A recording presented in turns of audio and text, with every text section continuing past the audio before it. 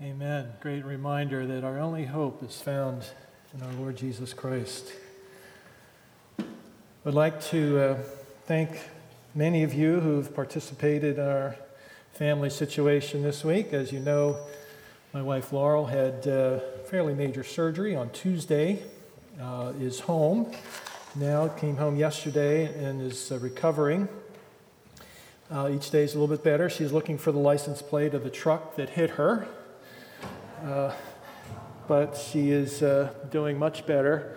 I can't tell you how much we appreciate all the prayers and support that we've gotten. It's just been overwhelming.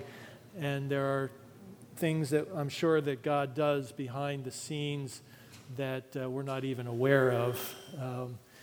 And your prayers are part of that. And so we appreciate that very much, feel very, very well supported. So as we continue into our study in Romans chapter 8 this week, I'd like to pause and let's take a moment to pray and ask the author of the book to guide us. Father, as we have sung this morning, and as we have been studying in the book of Romans, we realize that the same power that raised Jesus from the dead indeed lives in us. And he who raised the Lord Jesus from the dead will also give life to our mortal bodies and will raise us from the dead someday. We've also sung that you have rescued us, that our chains are gone. We are no longer slaves to the sin that held us in bondage, but you have set us free. And then as we've been reminded that the only hope that we have is you. Help us not to steal your glory. Help us not to try to stand in your place and to think that we are someone we're not or have done something we haven't, but give you the glory and the praise for what you have done in our lives. And we're grateful to be called your children. I pray now as we come to the study of your word that it would be your Spirit that would speak. It would not be me that speaks. It would be your Spirit. It would not be the words of people, but it would be the words of God that are spoken. And I pray that all of our hearts would be open. I trust that only as you can bring your word to apply to each heart. You know what each one of us brings, what each one of us comes with, what each of our needs are today. And we trust that you will meet us in those needs as individuals, but also as a corporate body. And so we entrust ourselves to you in Jesus' name. Amen. Okay, last week we looked at, I always bring this to remind me, then I forget. If you are interested in taking notes, there is a note sheet in your bulletin. You can jot some notes down. The main points are there if you'd like to follow along with that. As I was saying last week, we looked at the fact that we are indebted to God to learn how to live as his adopted child with him as our Abba, as our Father. So because of who God is and what he has done for us, we are indebted to him. Our lives are changed forever. This week, we are going to look at Romans 8, verses 18 to 25. Romans 8, verses 18 to 25. I invite you to turn in whatever Bible that you have with you, in print or electronic, and read along with me. I think it's very important for us as believers to follow along with what is written, because I'm intentionally not going to try to slip something by you, but in case I accidentally do, you may catch it and say, hey, what, you said this? It's very important that you search the Scriptures with me, that together we can seek the face of God and what he has for us. I'm actually going to start reading in verse 16 to pick up the context of the flow. Verse 16 is one of the verses we looked at last week, and then we'll go down to verse 25. And I will be reading from the NIV version, New International Version, which is the version that's in your pews. The Spirit himself testifies with our spirit that we are children of God. Now, if we are children, then we are heirs, heirs of God and co-heirs with Christ, if indeed we share in his sufferings, in order that we may also share in his glory. I consider that our present sufferings are not worth comparing with the glory that will be revealed in us. The creation waits in eager expectation for the sons of God to be revealed. For the creation was subjected to frustration, not by its own choice, but by the will of the one who subjected it, in hope that the creation itself will be liberated from its bondage to decay and brought into the glorious freedom of the children of God. We know that the whole creation has been groaning as in the pains of childbirth right up to the present time. Not only so, but we ourselves who have the first fruits of the Spirit groan inwardly as we wait eagerly for our adoption as sons, the redemption of our bodies. For in this hope we were saved, but hope that is seen is no hope at all, for who hopes for what he already has? But if we hope for what we do not yet have, we wait for it patiently. Amen. The frame that we're going to hang these verses on today are actually verse 18. If you look, therefore, I consider that the sufferings of this present time are not worth comparing with the glory that is to be revealed to us. Paul gives us a comparison here, the sufferings of this present time and the glory that is to be revealed to us. So we're going to be looking at these verses. We're going to go through them twice. The first time we're going to go through them looking at the sufferings of this present time, and then we're going to go through them again looking at the glory that is to be revealed to us, and then at the end spend a couple moments just thinking through some additional implications of this. So what is the suffering of this present time? And we're going to notice, if you look starting in verse 19, for the creation waits with eager longing. So the first thing that Paul talks about is the creation here in terms of the suffering of our present time. The reason I started at verse 16, if you know, there's a tie-in here between verse 17 and verse 18. Paul says that we are heirs of Christ, provided we suffer with him in order that we may also be glorified with him. For I consider that the sufferings of this present time are not worth comparing with the glory that is to be revealed to us. There's this suffering glory comparison that Paul is bringing in here that we're going to look at. So the creation, Paul talks about it. He's looking forward, eager longing for the revealing of the sons of God. We'll come back to that. But what is the current state of the creation? If you look in verse 21, it says that it is in bondage to corruption. It is in bondage to corruption. That word indicates that it's in bondage to decay, to ruin, to destruction, to disintegration. If we look at the creation around us, Paul is saying the creation, this world we live in, is broken. The world we live in is broken. Well, what does that look like? It looks like hurricanes.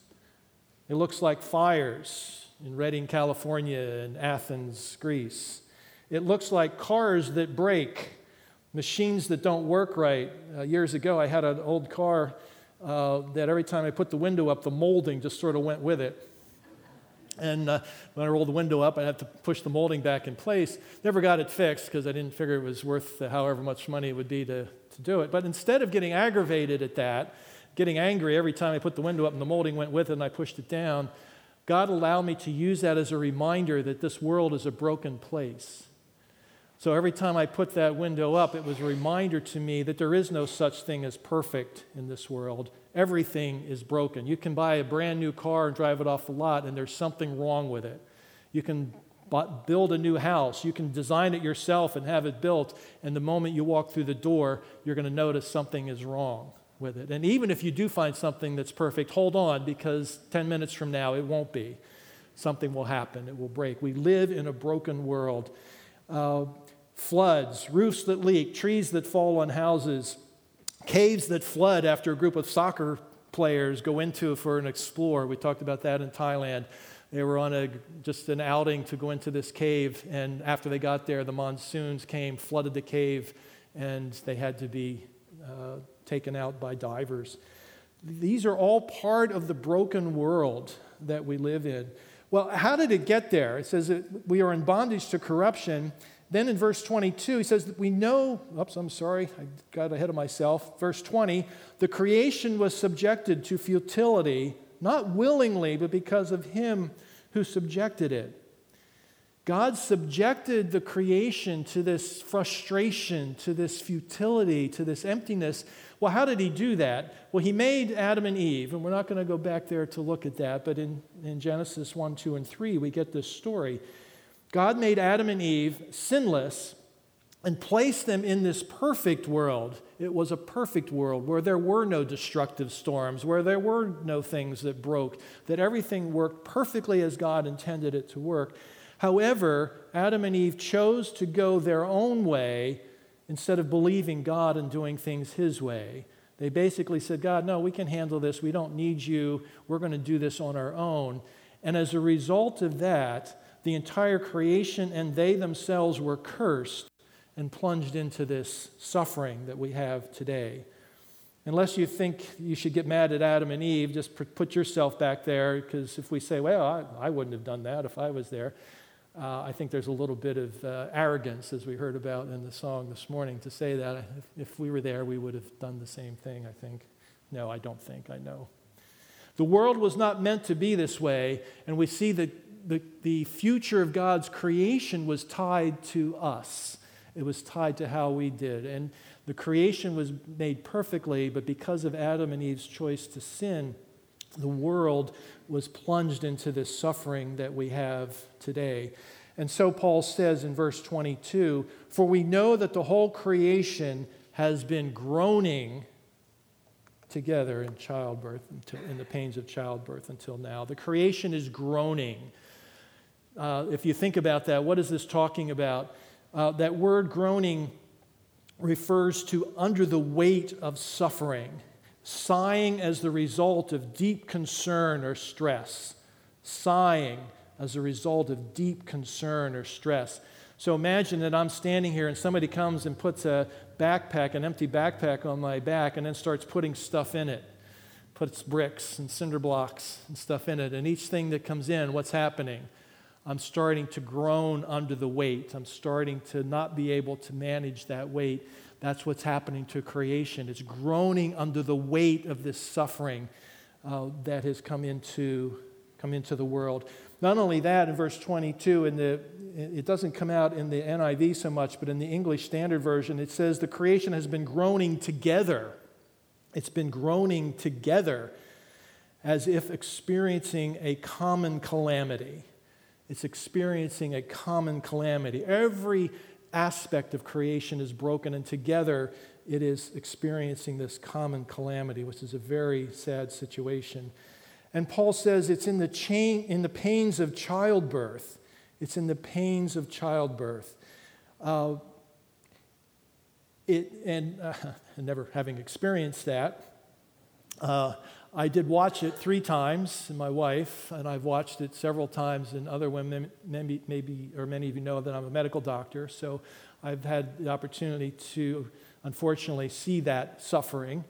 And many of you women would attest to that, the pains of childbirth. What are they? When they come, they come. You can't say, you know what, we're going to wait till tomorrow. I don't have time for this today. Right? When they come, they come. They are intense. They are unstoppable. They are relentless, and they are very painful. So Paul says the whole creation has been groaning in the pains of childbirth until now. And we're going to come back to that in a little bit. Well, then Paul goes on to talk about God's children. If you look at verse 23, he says, not only the creation, but we ourselves who have the first fruits of the Spirit groan inwardly. Not only is the non-human creation or the non-human universe suffering, but people suffer as well. And we who are God's children are not exempt from that. We share in the suffering that's so common to this world, subject to the same things. We're not exempt. So poverty, injustice, war, violence, hatred, cruelty, racism, sexism, trafficking, hopelessness, despair, the effects of the broken creation.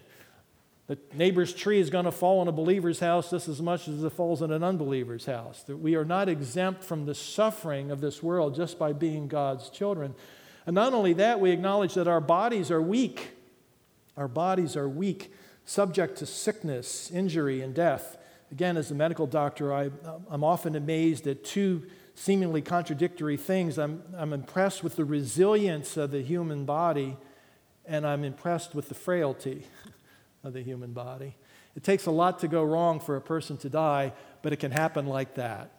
We are very frail. We are subject to injury, to sickness, and to death. Not only that, not only are we subject to the sinful patterns of the world and to the weaknesses that we have, but we are overwhelmed sometimes by our own sin, by the deep, sometimes dark parts of sin that is ever present within us. And many of you know what that is as you struggle, these inward struggles that just seem to have no answer. So not only is the creation groaning, but God's children are groaning as well. So we, as God's children, are groaning. The deep pain of the suffering as we bear that weight of suffering. You could say, wow, thanks for the good news today. I came to church to be encouraged, and everybody's groaning or carrying this heavy weight. Yeah, it's a very sad and hopeless assessment of the human condition and the state of creation. But I think it's important for us to understand that because, again, if you don't know what the bad news is, you're not going to, first of all, know that you need help. And when the good news comes, you're not going to recognize it as good news because you didn't realize how bad the bad news was. So it's important for us to recognize that. Well, how do we deal with this suffering? I came across this cartoon. Many of you know this, Pearls Before Swine, with rat, pig, and donkey and other animals. This cartoon, I thought, just captured the essence of this so much. I'm going to show the whole thing, then I'm going to break it apart. So here's Pig walking by Goat, and he says, "Hey, Pig, how can you be so happy with everything that's going on in the world? Right? This world's a mess. How can you be so happy?" He says, "Because I never hoped for anything better. I never hoped for anything better." And here's the line: "It's the hope that kills you. It's the hope that kills you." Is he a moron or a genius? Well, let's go with moron. But it's the hope that kills you. So that's one way to deal with the pressures and the weight of the suffering of this world, is sort of block it out or pretend it's not there, or don't hope for anything more, because what happens if you hope for more? Have you ever done that? You say, well, I'm hoping for more, and then more doesn't come. As a matter of fact, it gets worse. What does that do to you? You're almost better off not having hoped for more. So Pig's response here is, it's the hope that kills you. I never expected anything more anyway, because it's the hope that kills you. But the gospel of Jesus gives us a better way to deal with the brokenness than to say, okay, I'm not going to expect anything more. This is the way it is. We're going to leave it there. The gospel gives us much, much more than that. And so in the midst of this darkness that Paul is laying out for us, he gives us a burst of light. He gives us a burst of hope. And so he says, as we looked at in verse 18, "For I consider that the sufferings of this present time are not worth comparing with the glory that is to be revealed to us." The glory that is to be revealed to us. So we're going to go back through these verses, and we're going to look at creation again. And you look at verse 19. "For the creation does what? It waits with eager longing." It waits with eager longing for the revealing of the sons of God. The creation is waiting. It does have expectations. It is looking forward to something, and that something that it's looking forward to is the revealing of the sons of God, which we're going to talk about a little bit more. But look at the end of verse 20. "The creation was subjected to futility, not willingly, but because of him who subjected it," what? "In hope that it will be set free from its bondage." So the creation now waits with hope. The creation is groaning under the suffering, but it also waits with hope. There's a hope that it is waiting for. And what is that hope? He says in verse 21, that the creation will be set free from its bondage to corruption and obtain the freedom of the glory of the children of God.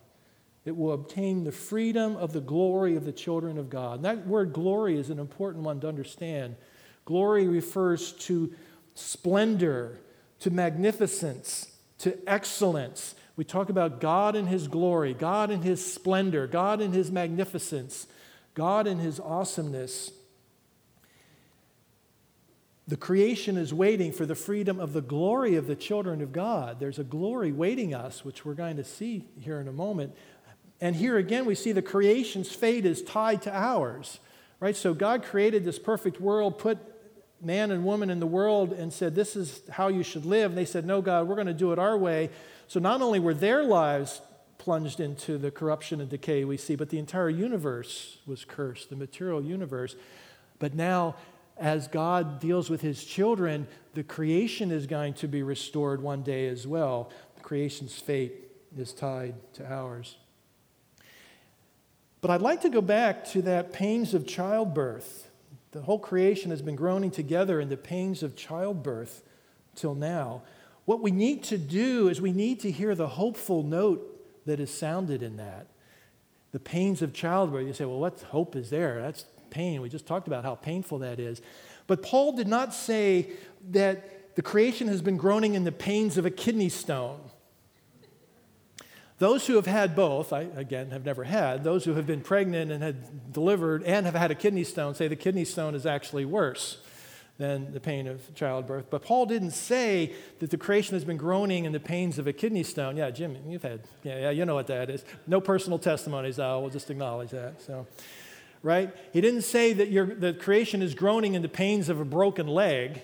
He said the creation is groaning in the pains of childbirth. There's a hopeful note here. It is indeed painful, but it's a hopeful pain. It's a hopeful pain. And I couldn't figure out the best way to say this, so I'm going to say it both ways. It's also a painful hope. It's a hopeful pain, but also a painful hope. Because the pain you're going through, what comes at the end of it? There's a child at the end of this, right? There's a child at the end of this. And it's a painful hope because as you go through the pregnancy, you go through the delivery, you have this hope that this child is coming, but there's pain between here and there that's coming. It's a hopeful pain and a painful hope. Jesus said it this way in John 16:21. It says, when a woman is giving birth, she has sorrow because her hour has come. But when she has delivered the baby, she no longer remembers the anguish for joy that a human being has been born into the world. The sorrow and anguish of birth pains give way to the joy of a new baby. The sorrow and anguish of birth pains give way to the joy of a new baby. So the creation has been groaning in the pains of childbirth.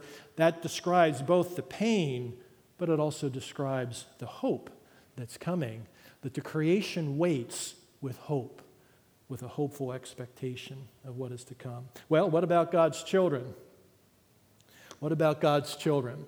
Verses 23 to 25. And not only the creation, but we ourselves who have the first fruits of the Spirit groan inwardly as we wait eagerly for adoption as sons, the redemption of our bodies. Paul talks about the first fruits of the Spirit. Well, what is that? The first fruits of the Spirit.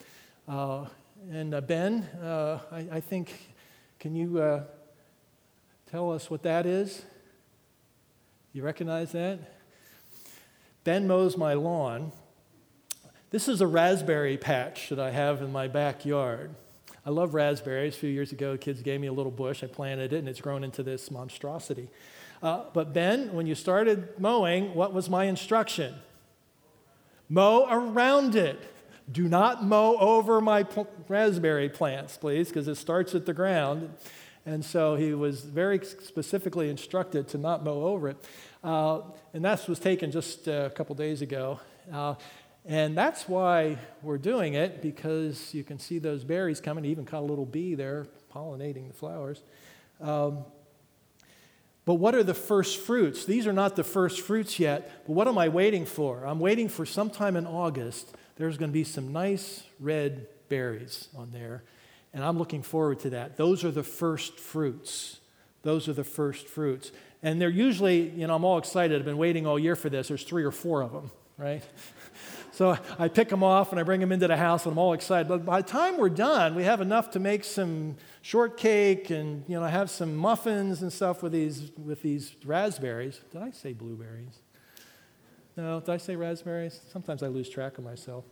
We have these raspberries that... Those 3 or 4, what are they? They're the first fruits. They're the promise of more to come. They're the pledge that something more is coming. That what we're seeing now is not the end, it is the beginning of a harvest. What is the first fruits for us as believers, Paul says, if you look in verse 23, we ourselves who have the first fruits of the Spirit. The Spirit of God who lives in us is that first fruit. That's God's promise that He's going to bring all of this He's doing to fulfillment. He's going to complete this rescue that He has started. This is the first fruits. We are groaning together now because of the suffering in this world, but one day God's going to follow through on that promise on these first fruits.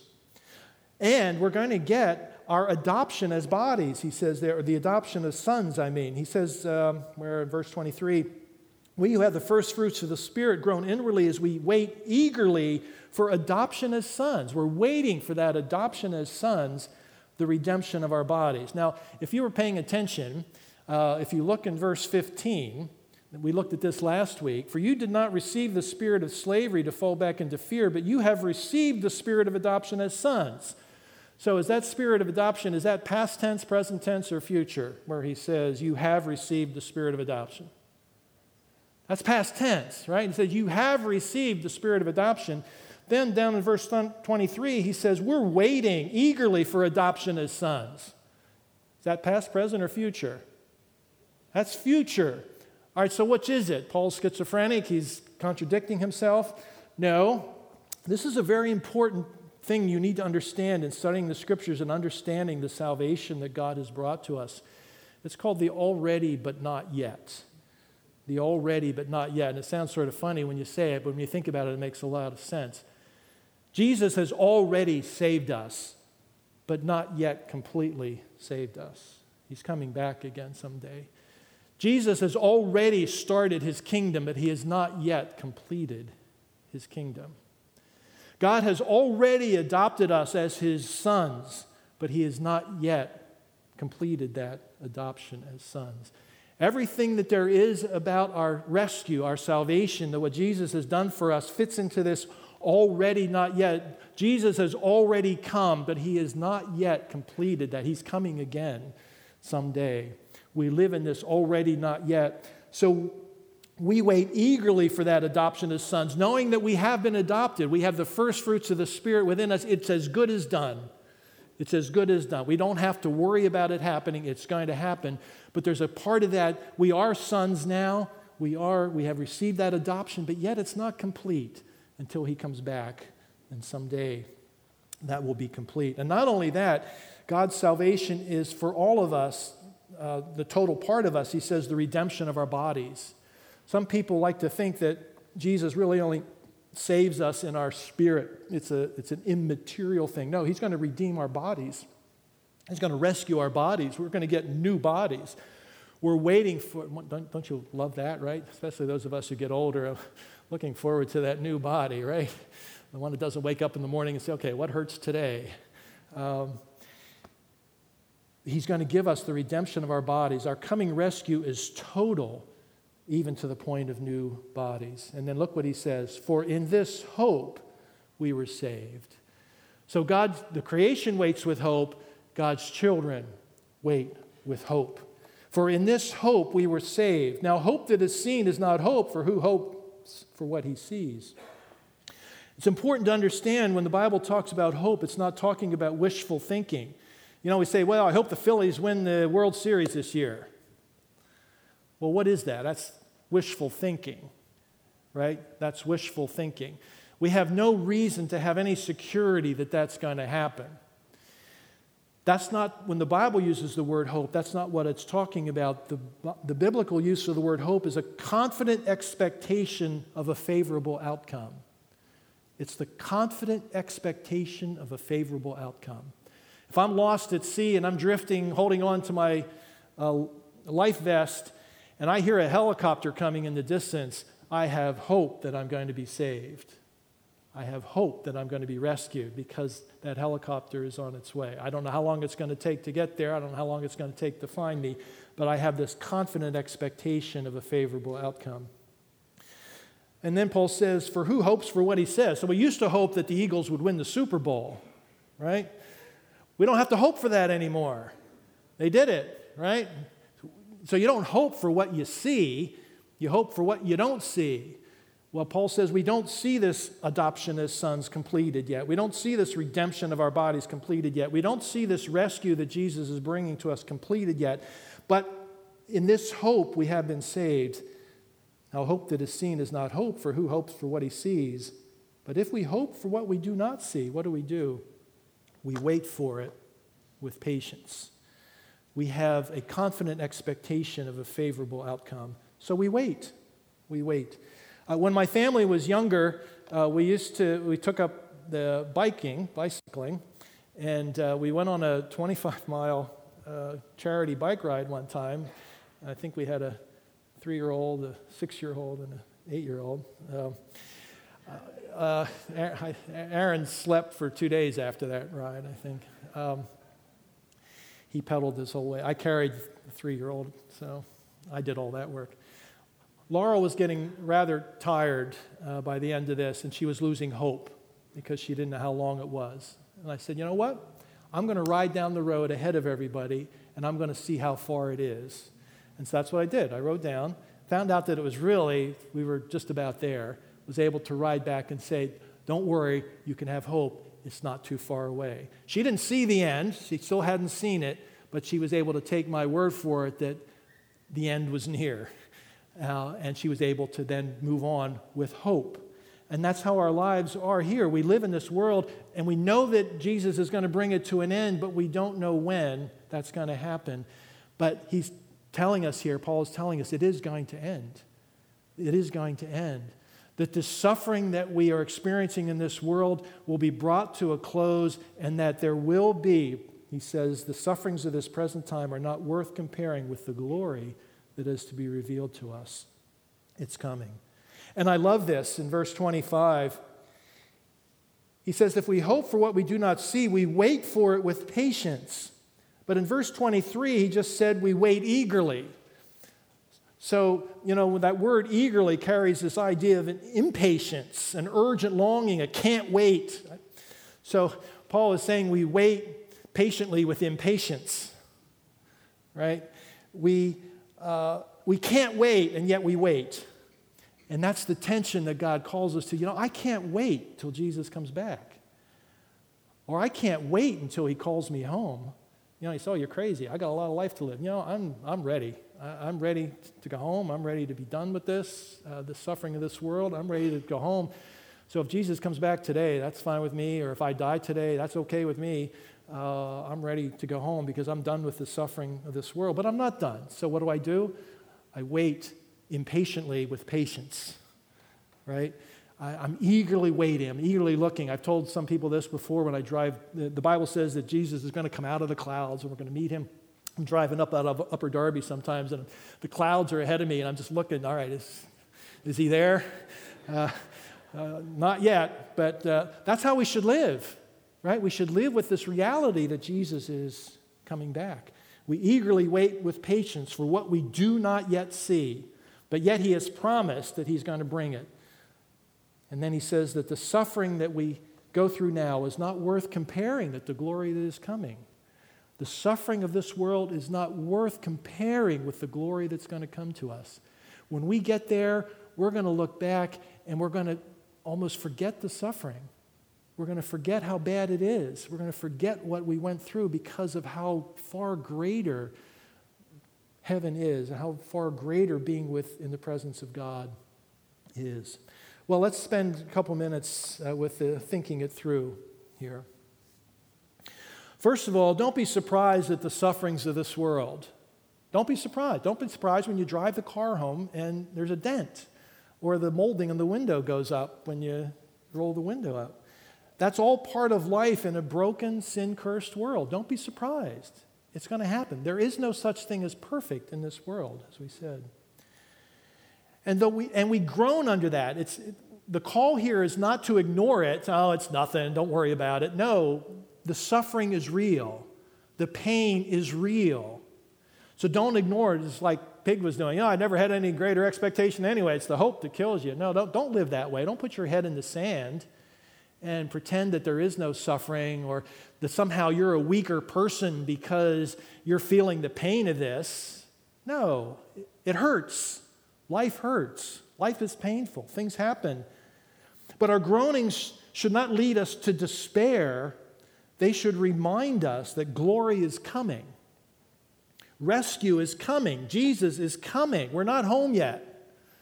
We're not home yet. Suffering is temporary. Glory is forever. Suffering is temporary. Glory is forever. And they can't be compared. They can't be compared. There is no comparison between the suffering. And I can't even imagine that. You just think of the suffering that's going on in this world. Even today, if you went through the newspaper, just see what's going on. It's a weight, it's a groaning that comes to us, but they can't be compared.